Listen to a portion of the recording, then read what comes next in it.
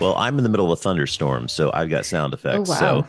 yeah, That's it's quite been something. storming all night, which is I know that because my 8-year-old came into my room in the early AM Oh, hours asking if she could sleep on the floor. why on the floor? I don't know.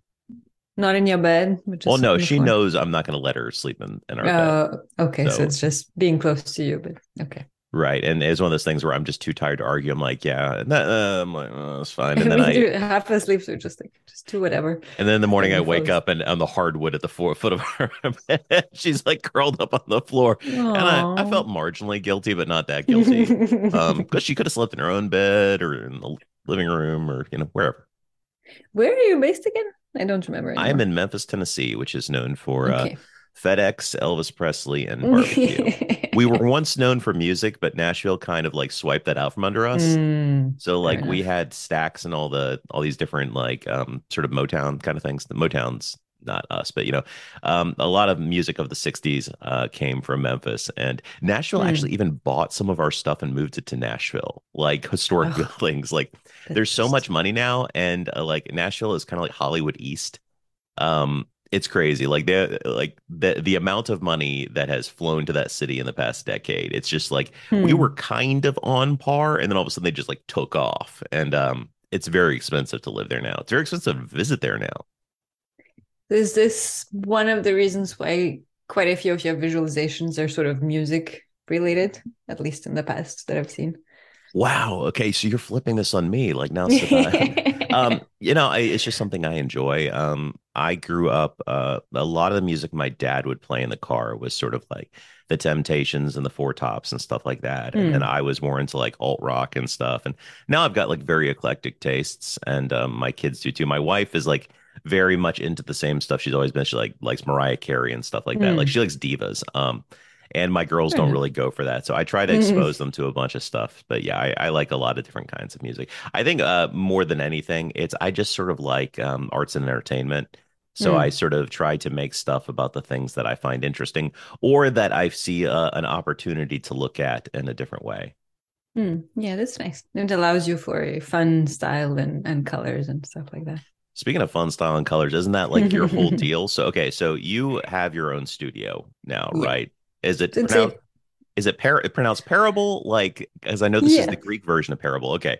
So Right. it's So, the Greek, the French version sort of. So in French you would say parabole, but in English we say parable, and that's how it was meant to be. It's meant to be a bit confusing in a fun way. I will butcher it in all languages. So So I will get it wrong. that was kind of the goal anyway, because I did really want the E there and not the A for different reasons. So Well, that it was meant reminds me to of like be. parabola. Yeah, part It's of it. you've got like your mathematic term in Yeah. there along with your storytelling term. So yeah, I was cruising your site and like looking at some of your projects and stuff. And I realized like a lot of the stuff you've been doing, particularly like your Information is Beautiful award, which is like a in-person sort of real world data viz thing in Mm. Kenya, which I thought was really interesting. So how did that come about? So that was a project via Data for Change. So just to make sure that Right, right. everyone knows, credit wise, I was hired by them to work on the project, and they were the ones who got the grant and everything. So I was the project manager, and then ended up being like a bit of an analyst and a bit of a designer. You know how it goes. Um, and we worked with an NGO over there, which is a bit more of a social justice movement than it is an NGO. So they work in informal settlements in and around Nairobi, but mainly in Nairobi because there are a lot of those where people come to the city for work, but they cannot really afford a proper place to live. So they stay in the settlements, and the conditions there are, as you can imagine from the name of the place. And during COVID, it got much worse. So before that, there was a lot of police violence and corruption, and during the curfews, the police just abused the people even more. And thanks, I think it was financed by the UN. The organization did a survey on like, how were things for you during the pandemic, where there like arrests, injuries, killings that you observed, that kind of thing. And they had the results of these surveys in Excel spreadsheets, but they didn't really know what to do. And we were talking about it like in the early stages, thinking what we could do with it. And the thing over there is that not everyone has access to internet like you and I. So that was, starting with thinking about your audience. That's not that was probably not the way to go. But they do a lot of artistic murals for, usually not with data, but for things like reminding people to wash their hands and showing the police that, everyone is sort of rebelling against them, that kind of thing, in a very artsy form. So that's how the idea of the mural came about, and we ended up doing like a whole event around it. And the digital form of it is to make sure that we can share something with sort of the rest of the world and with the donors and things like that. So it was kind of sort of an output that we had to make. So it came from the physical event.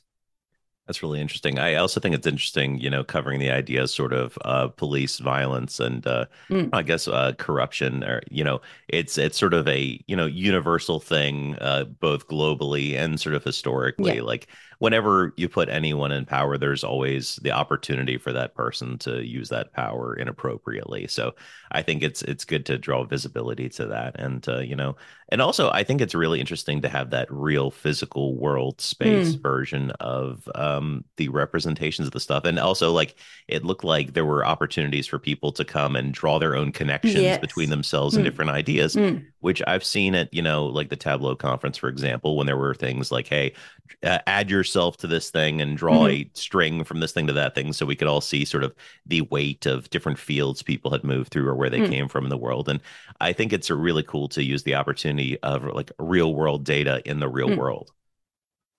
Yeah, it's data visualization and collection kind of in the same place. And some of the feedback we've got after the event, I don't know if you watched the video of it, it's somewhere in the piece. So one of my favorite quote from the project is someone saying that instead of putting these visualizations somewhere online or in books that people cannot afford and maybe cannot even read, you just put it on walls. So data from the community for the community, right where they are.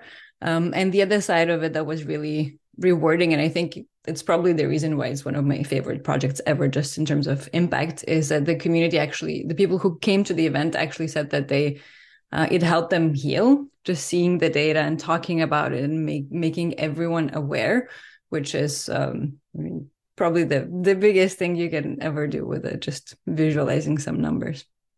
That's really great. Let me tell you, there was an idea I was sort of thinking about like about a year ago, and I was talking with CJ Mays about it. And I was talking about, like, when's the last time you saw like a data viz that actually had like a emotional response to it or made you feel connected to another person or something like that? We often think, oh, that's interesting or something like that, but Yeah. it's not like when you go to the cinema or when you hear a song that's like moving and stuff. It's very rare that we actually like feel something like a real. I mean, I felt visceral feelings, unfortunately, like with what we had the Makeover Monday a few weeks ago with school shootings, which is a very terrible topic. But then you'll see some versions of it where someone did like blood splatters, and I'm like, like, it's both in terms of the, I hope none of the families see this, because I consider it to be like grotesque and upsetting, but also like, I feel like you didn't actually take into account the fact that those were people, like real human lives, versus this is violence, so I should use like some sort of violent thing. Yeah, so I was thinking, like, I was talking about that with CJ, like, when's the last time you saw something that made you feel something? And like, that's a real tangible example of that. Like, it's a real world example where people not only saw themselves in the data, but put themselves in the data. And then they felt more connected to their community as a result of understanding the relationships of, who had, experienced abuse or, what had happened to them during COVID and that sort of thing. So the visualization you were mentioning, it definitely sounds horrible. And at the same time, it did evoke a reaction from you. Like when you look at the blood splatter, you're like, oh, this is really horrific. And if it were just a bar chart in black, maybe you would scroll through it without looking at it on Twitter. So what I'm saying, I guess, is that there's a fine balance between I'm looking to evoke emotion and create engagement. So how do I do it tastefully and respectfully for everyone else? Even the murals that we did in Nairobi, it wasn't that easy, because some of the numbers are like this is the number of people who got killed by police. And when I was analyzing the data, there was a point where I had to literally take a break because I was reading an example of, so what happened to this particular woman? How did she die? And the comment was that during the lockdown, she was giving birth and she was afraid to go to the hospital because the police was just right outside her house and she just died doing it. It's like, okay. Wow. So yeah. I mean, So how do you share that while respecting everyone is I think a big question. I I mean, totally. And I think that's one of the I appreciate the moral dilemma of some of that. And that's why I buck hard lines on saying like, oh, you should always have a spoiler warning, or Mm-hmm. don't show the chart unless you Yeah. don't show anything until people opt into accepting Mm. the premise. And I sort of I don't reject that on its face. I understand that, like, Mm. for example, if you were a victim of like sexual assault and it's a chart about that, like this could be like very upsetting to you, you know. Mm. But at For the sure. same time, I'm not going to go seek out charts about sexual assault. It's not something I want to think about. I think it's horrible. Mm. But if I'm confronted with this and I see it, and I'm like, holy cow, I did not know this things had gotten that bad, Mm. that awakens something in me, and that can, can make, can cause change in people and make people think about stuff and Mm. cause action. And if we always sort of put stuff behind that sort of firewall where it's like, Mm. do I want to experience something like this, versus, we're adults. Like, I understand, like, with children, like with my Mm. kids, like if I'm listening to, say, a podcast and they like, hey, this next part's kind of grisly, or this next part's, sexually explicit, so you probably shouldn't, let your kids. I'm like, oh, thank you. I appreciate that. Mm. I prefer for my 8 and 11-year-old not to hear this because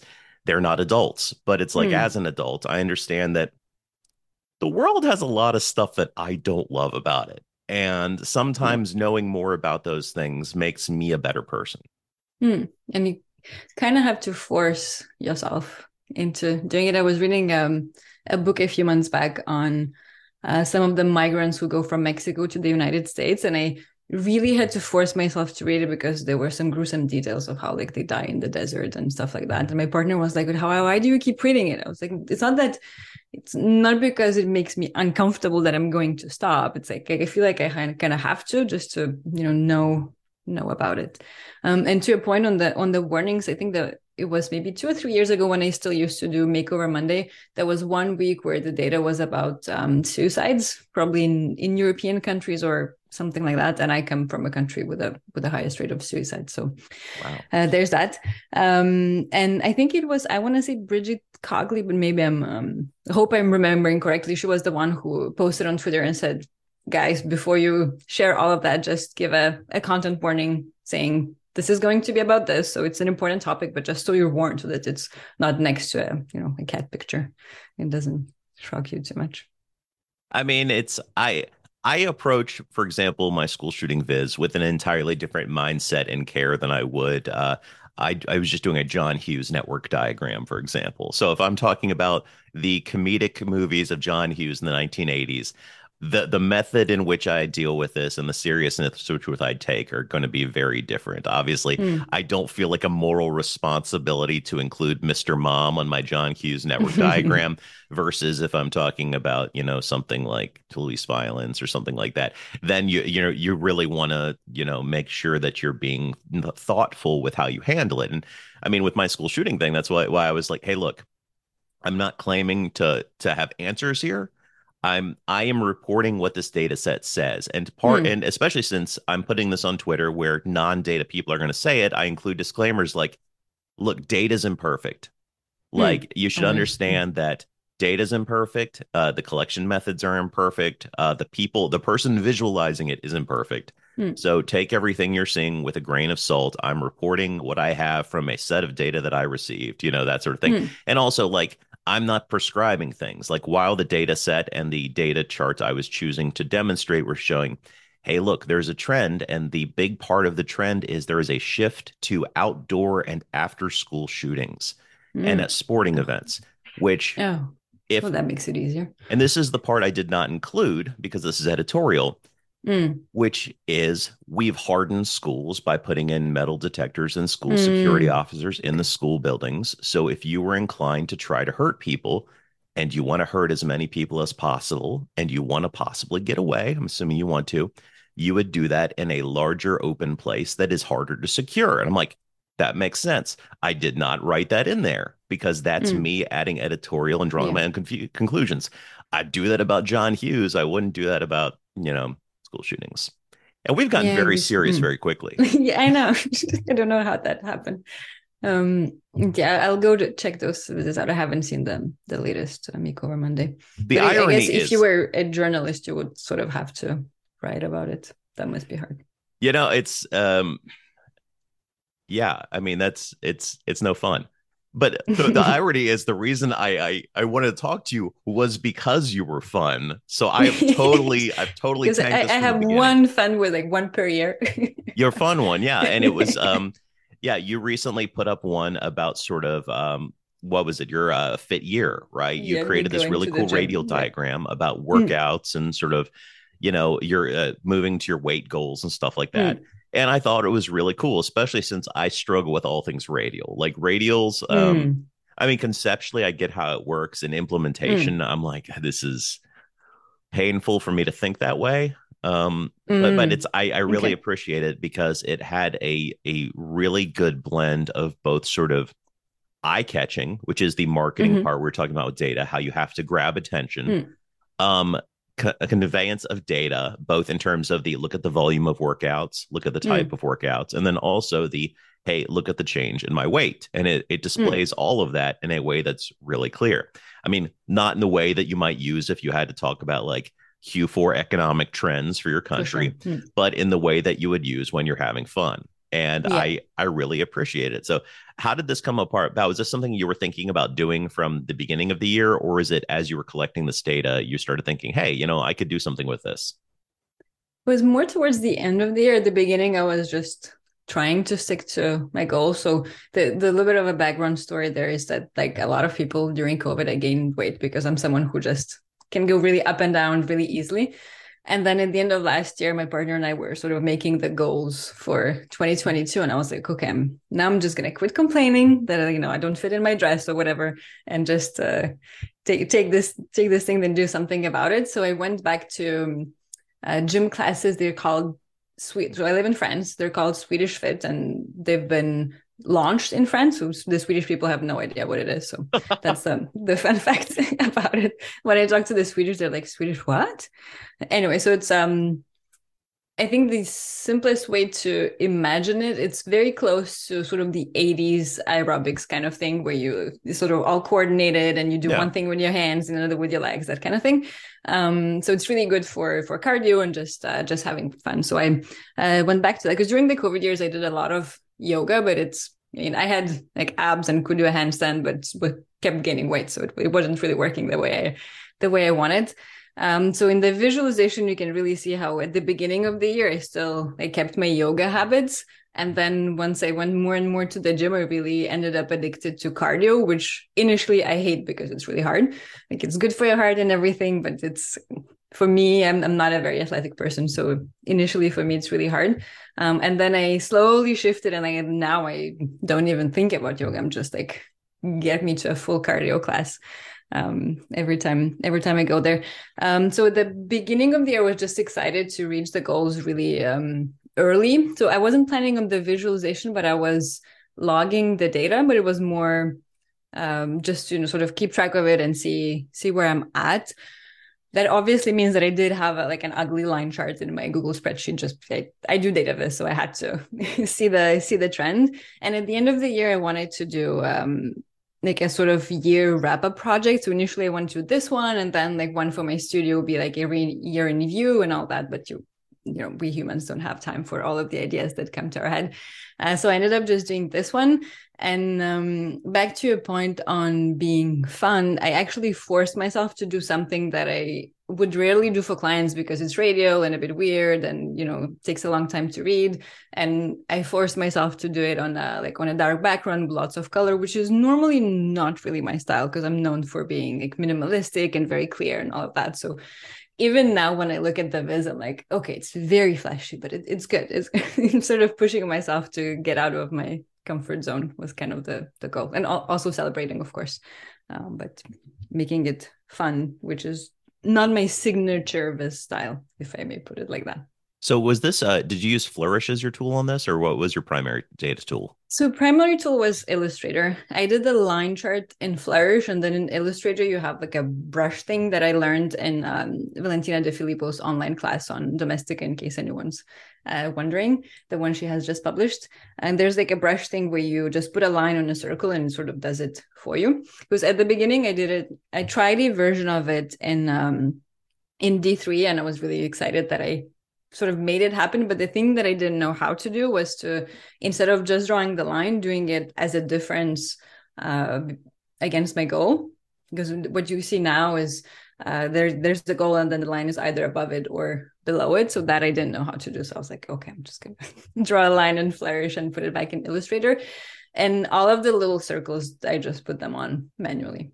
So like in terms of the sort of jitter effect that they have, that's just spacing to help them all fit on there appropriately. Yeah, so when I was putting them on, I still had a little sort of vertical radial lines for the days that I removed afterwards because I don't think we need them. But when I was putting the circles, they were there. So it's like more or less the day of the workout. But yeah, there's a bit of a movement just to make them fit, because my goal was to show how many sessions per category were there, like per month or this part of the month. And we don't really care about specific dates. And I think that's 100% effective for what you're trying to accomplish here. And I think that's one thing I like sort of, when you're sort of new to data, you want everything you think of it like a tool, and you're like, what's the most clear way to communicate as much information as possible? I'm going to make this thing super dense. And the fact that you don't need a data tool to make everything, you can use a piece of chalk. And the Yeah. fact that, like, what's the idea that I'm trying to convey? You're trying to show a volume of workouts and a frequency of them. And in this case, it's, the super sweaty workouts are obviously your biggest workouts. Although you Yeah. sort of transitioned at a certain point. Like you were a little sweaty, and then you're like, okay, I need to kick this into gear. And then you can actually see, as you did that, then the weight loss really starts to kick in and you start to achieve your goals.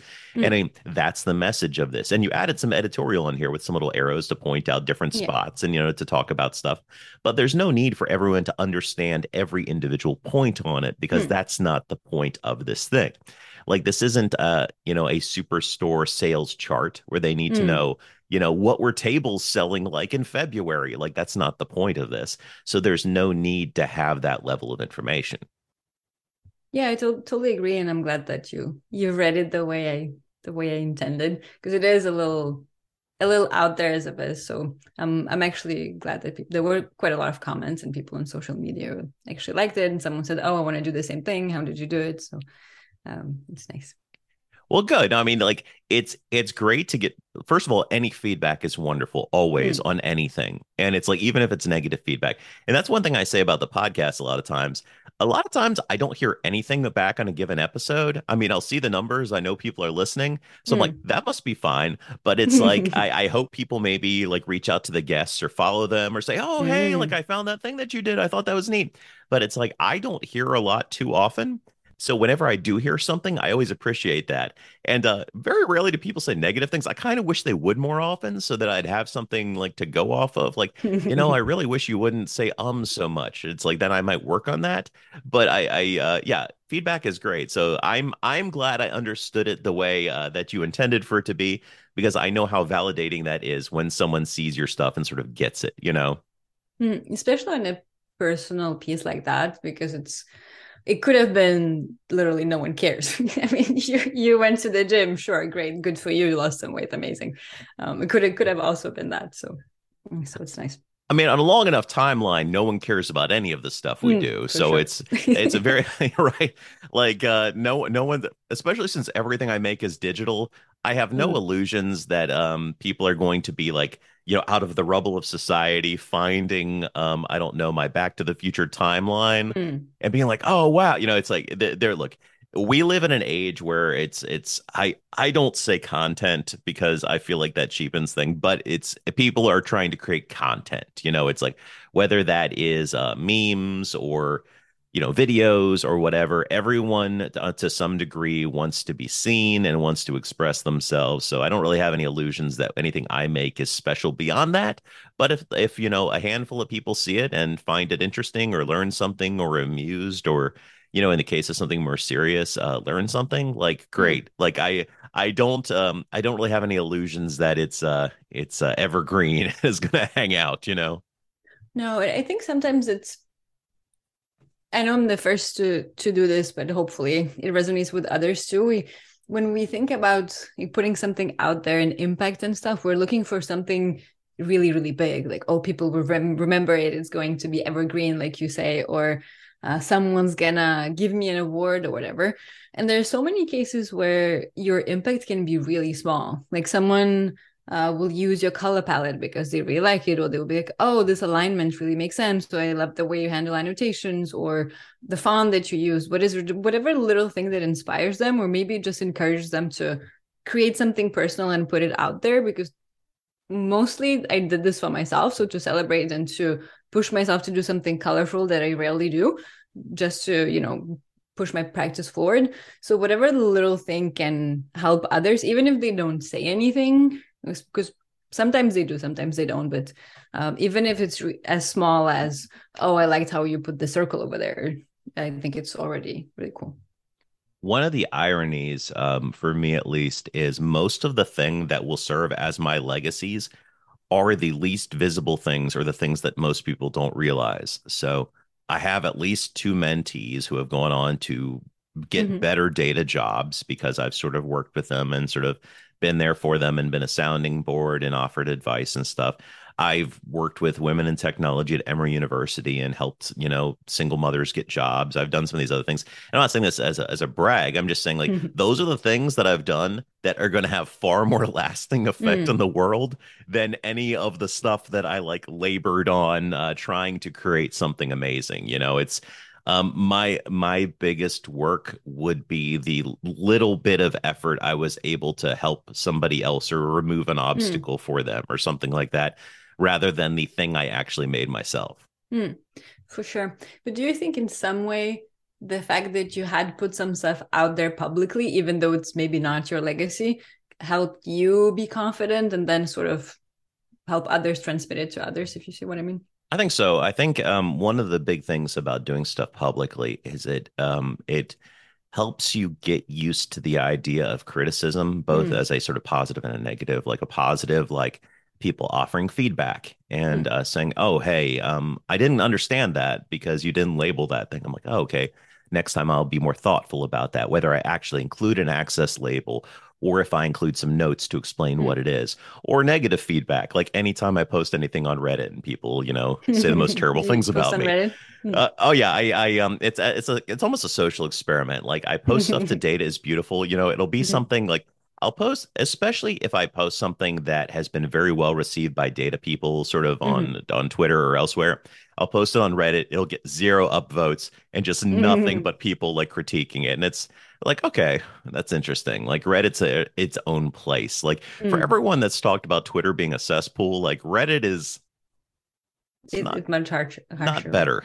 But Mm. yeah, it's I also like I've sort of had in the past couple of days I've had some interesting fun with that myself. So a reporter had tweeted out something about the Chicago Police Department has a Tableau dashboard out there reporting Mm. hate crimes, and I'm actually going to show this to you right now. So I started looking at it, and very quickly I started seeing stuff that I'm like, oh, well, there's a lot of opportunity to improve this. So Mm. right next to each other, they have a packed bubble chart showing sort of the groups affected by hate crimes most predominantly. And Mhm. the biggest of all the bubbles doesn't even have a label on it. Mm. So I'm looking at this red thing and I'm like, well, that's bad. I don't know what it is. Is it interactive in the initial version at least? It is. So there's that. So if you hover on it, you can see, I believe that's anti-African American Mm. targeting.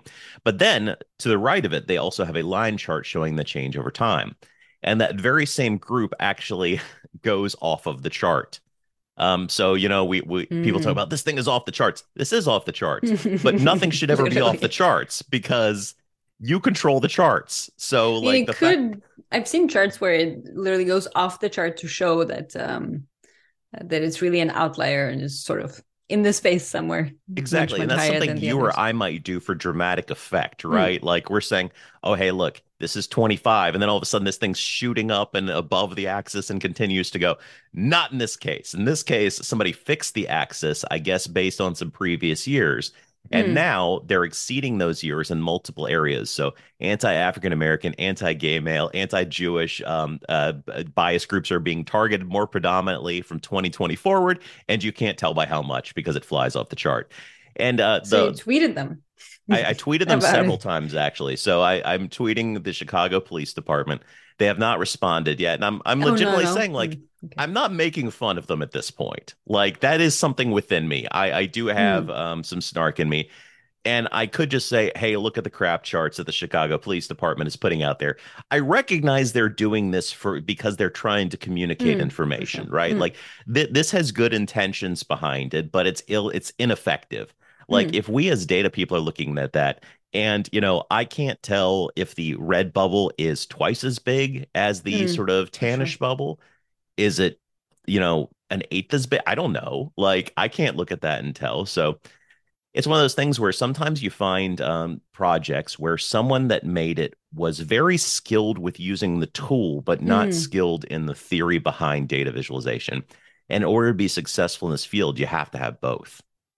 Isn't it sort of the case most of the time? Because whenever I come into any company to give data vis training or data storytelling training, which is a bit of a trendy thing right now, most of the time what I encounter is that people are given a tool, so be it Tableau, Power BI, or Data Studio, whatever.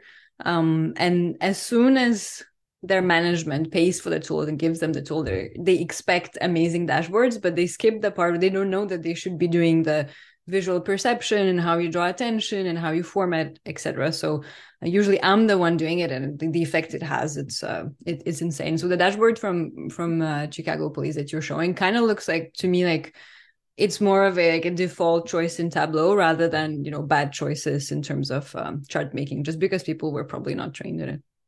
And it's what I see, especially when someone who's sort of a junior analyst, newer to a tool, not familiar with theory, is someone tells them, make this more visual.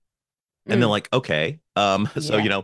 they'll make a map for something that doesn't require a map. And people are like, I like this. It's visual. It's a map. And it's like, yeah, but unless the locations of these things matter in relation to each other, this map Mm, is ineffective for your it's like, oh, it's twice as red as that other thing. It's like, yeah, I mean, like, unless you slap numbers on everything, and in that case, it's all junked up, and that's also not effective. It's you're not taking advantage of the visual medium to the best mm. opportunity. It takes some getting used to. I remember when I first started doing Tableau when I worked for Warner Brothers a long time ago, and I was sort of encouraging my team members to have one accent color and maybe the rest is a bit gray or something that doesn't shout at you. And the feedback I got initially was, oh, but this is just sad. This is now a very boring, sad chart. And I believe it's Cole Netflix who said colors are really fun, for a party, but not for a chart. So, but it does take some getting used to, because people think that the more color you have in there, the more attractive it will be. Whereas to me, it feels like you're just yelling at me with all of your categories. And colors mean something too. I mean, it's Hmm. not universal in the world. For example, red means different things in the East Yeah, than the for sure. West. But I had a client, a Western company, who I had used blue, which was one of our standard colors. So Mm-hmm. we have a brand palette that we use. And they said, Mm-hmm. blue's bad here. Like you should use red Mm. instead. I'm like, let me ask you this. Did you change the color of your campus stoplights? Like, no. I'm like, well, that's because color Mm. means something. And Mm. in the Western world, red is like stop, red is alert, red is bad. Like you're trying to draw. I mean, unless you're talking about like sports teams or something like that, where Mm. red is just an indicator. Like if I'm looking at a dashboard and I see something as red, that's indicating, look at me, probably something you should be paying Mm. attention to. And they were like, just make all the bars on here red. It's like, no. Just no. I actually had a fun experience with this last year. I was working with a communications agency, and we were making a map with ratios for like each region of France, whatever, doesn't really matter. And to steer away from the red and green, I had blue and orange. And to me, blue was good and orange was bad. But the way they read it was a bit more of a kind of weather map thing, where for them, orange was hot, so kind of good, and blue was bad. And we have the whole debate about it. We ended up like asking a lot of people what they thought, like sort of doing a survey, see how everyone felt.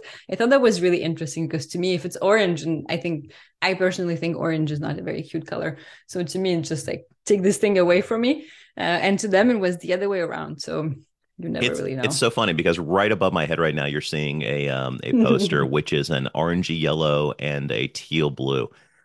Which my screen shows more yellow than orange, so you're fine. It's my lighting. It's because it's still dark out. It's still thunderstorming. It's also 8:30 in the morning. But it is dark out, and I have colored hue lights in here to make me look less washed out and pale.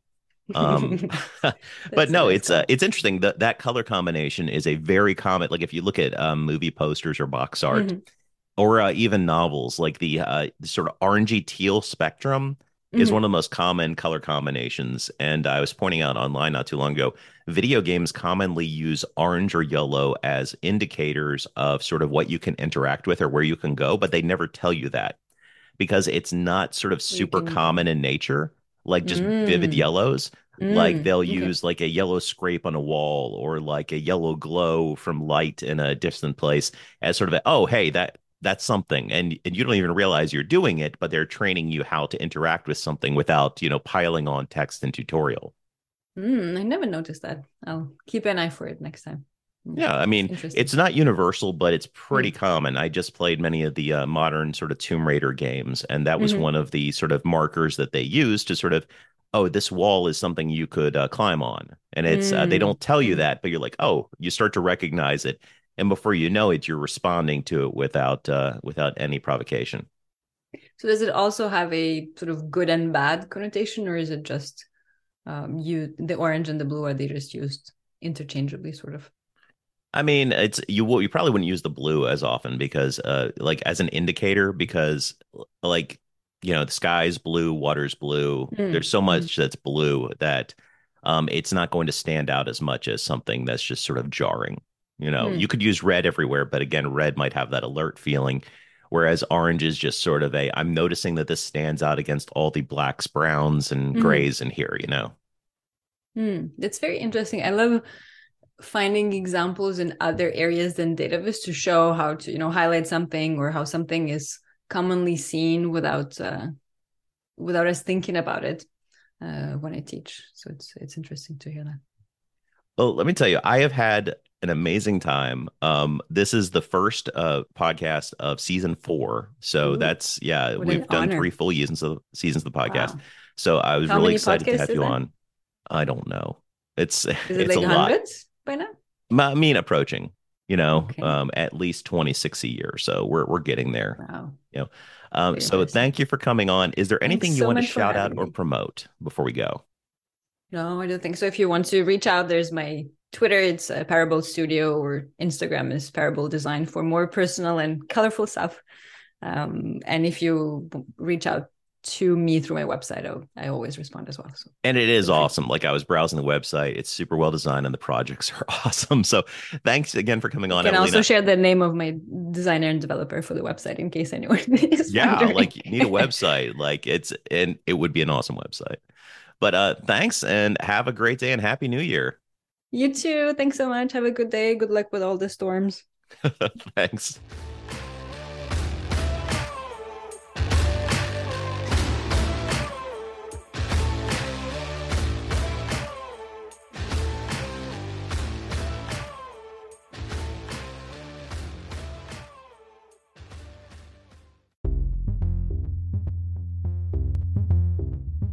Hey, thanks for sticking around to the end. I really appreciate you listening to the Data Plus Love podcast. If you'd like to see more about what we're up to with the show, go to anchor.fm/datapluslove. Just spell it out, not a literal plus sign. Here you'll be able to see our library of episodes as well as interact with them either through polls or comments, or leave a voicemail message that I'll put on an episode. You can interact with me personally by joining me on Twitter. I'm at Zach Bowders, not hard to hunt down. And if you like what you're hearing, consider leaving a tip for us or signing up for a small monthly donation at our ko-fi.com/datapluslove. Buying a cup of coffee for the show is just $3, and you could get more if you choose, or sign up to give that $3 or more monthly. Either way, I really appreciate it. Lastly, if you'd like to see more of my public data viz work, check me out on Tableau Public. So go to public.tableau.com and search for Zach Bowders. I'm the only one. You won't have trouble finding me, I promise. So thanks again for hanging on to the end of the show. I really appreciate all of your listens. And until next time, this has been Zach Bowders for the Data Plus Love Network.